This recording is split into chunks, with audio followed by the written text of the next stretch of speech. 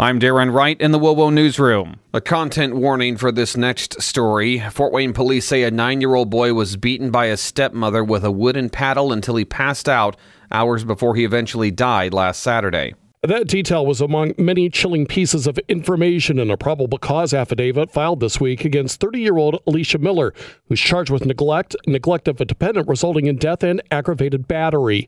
According to the Journal-Gazette, Miller allegedly assaulted Elijah Ross the night of December 17th after he had gotten into a fight with his brother, at one point shaking the child after he lost consciousness and claiming he was faking it. She told police the boy was injured by his brother. John Zimney, WOWO News. Procter & Gamble has voluntarily recalled 32 dry shampoo and conditioner products due to benzene concerns.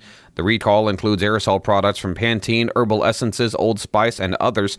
Some of the products did have the presence of benzene, which is a known carcinogen. The Fort Wayne Rescue Mission will have its hands full tomorrow. The mission will be serving its second largest holiday meal this Friday, Christmas Eve, between noon and 3 p.m. at their headquarters at 404 East Washington Boulevard downtown.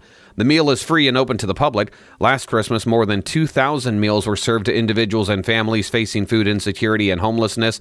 The number expected to be over 3,000 this year. If you're hitting the road for the holiday, be sure to pack some patience along with those Christmas presents. Molly Hart of AAA tells WOWO News, despite the spread of the Omicron variant of COVID-19, many Americans won't be staying home this weekend. Nationally, 109 million people will be traveling, nearly 34% increase from last year. Of those 109 million, 100 million are going to be taking a road trip. That includes 2.5 million Hoosiers. Hart says the busiest time for drivers will be today, from noon to 6 p.m.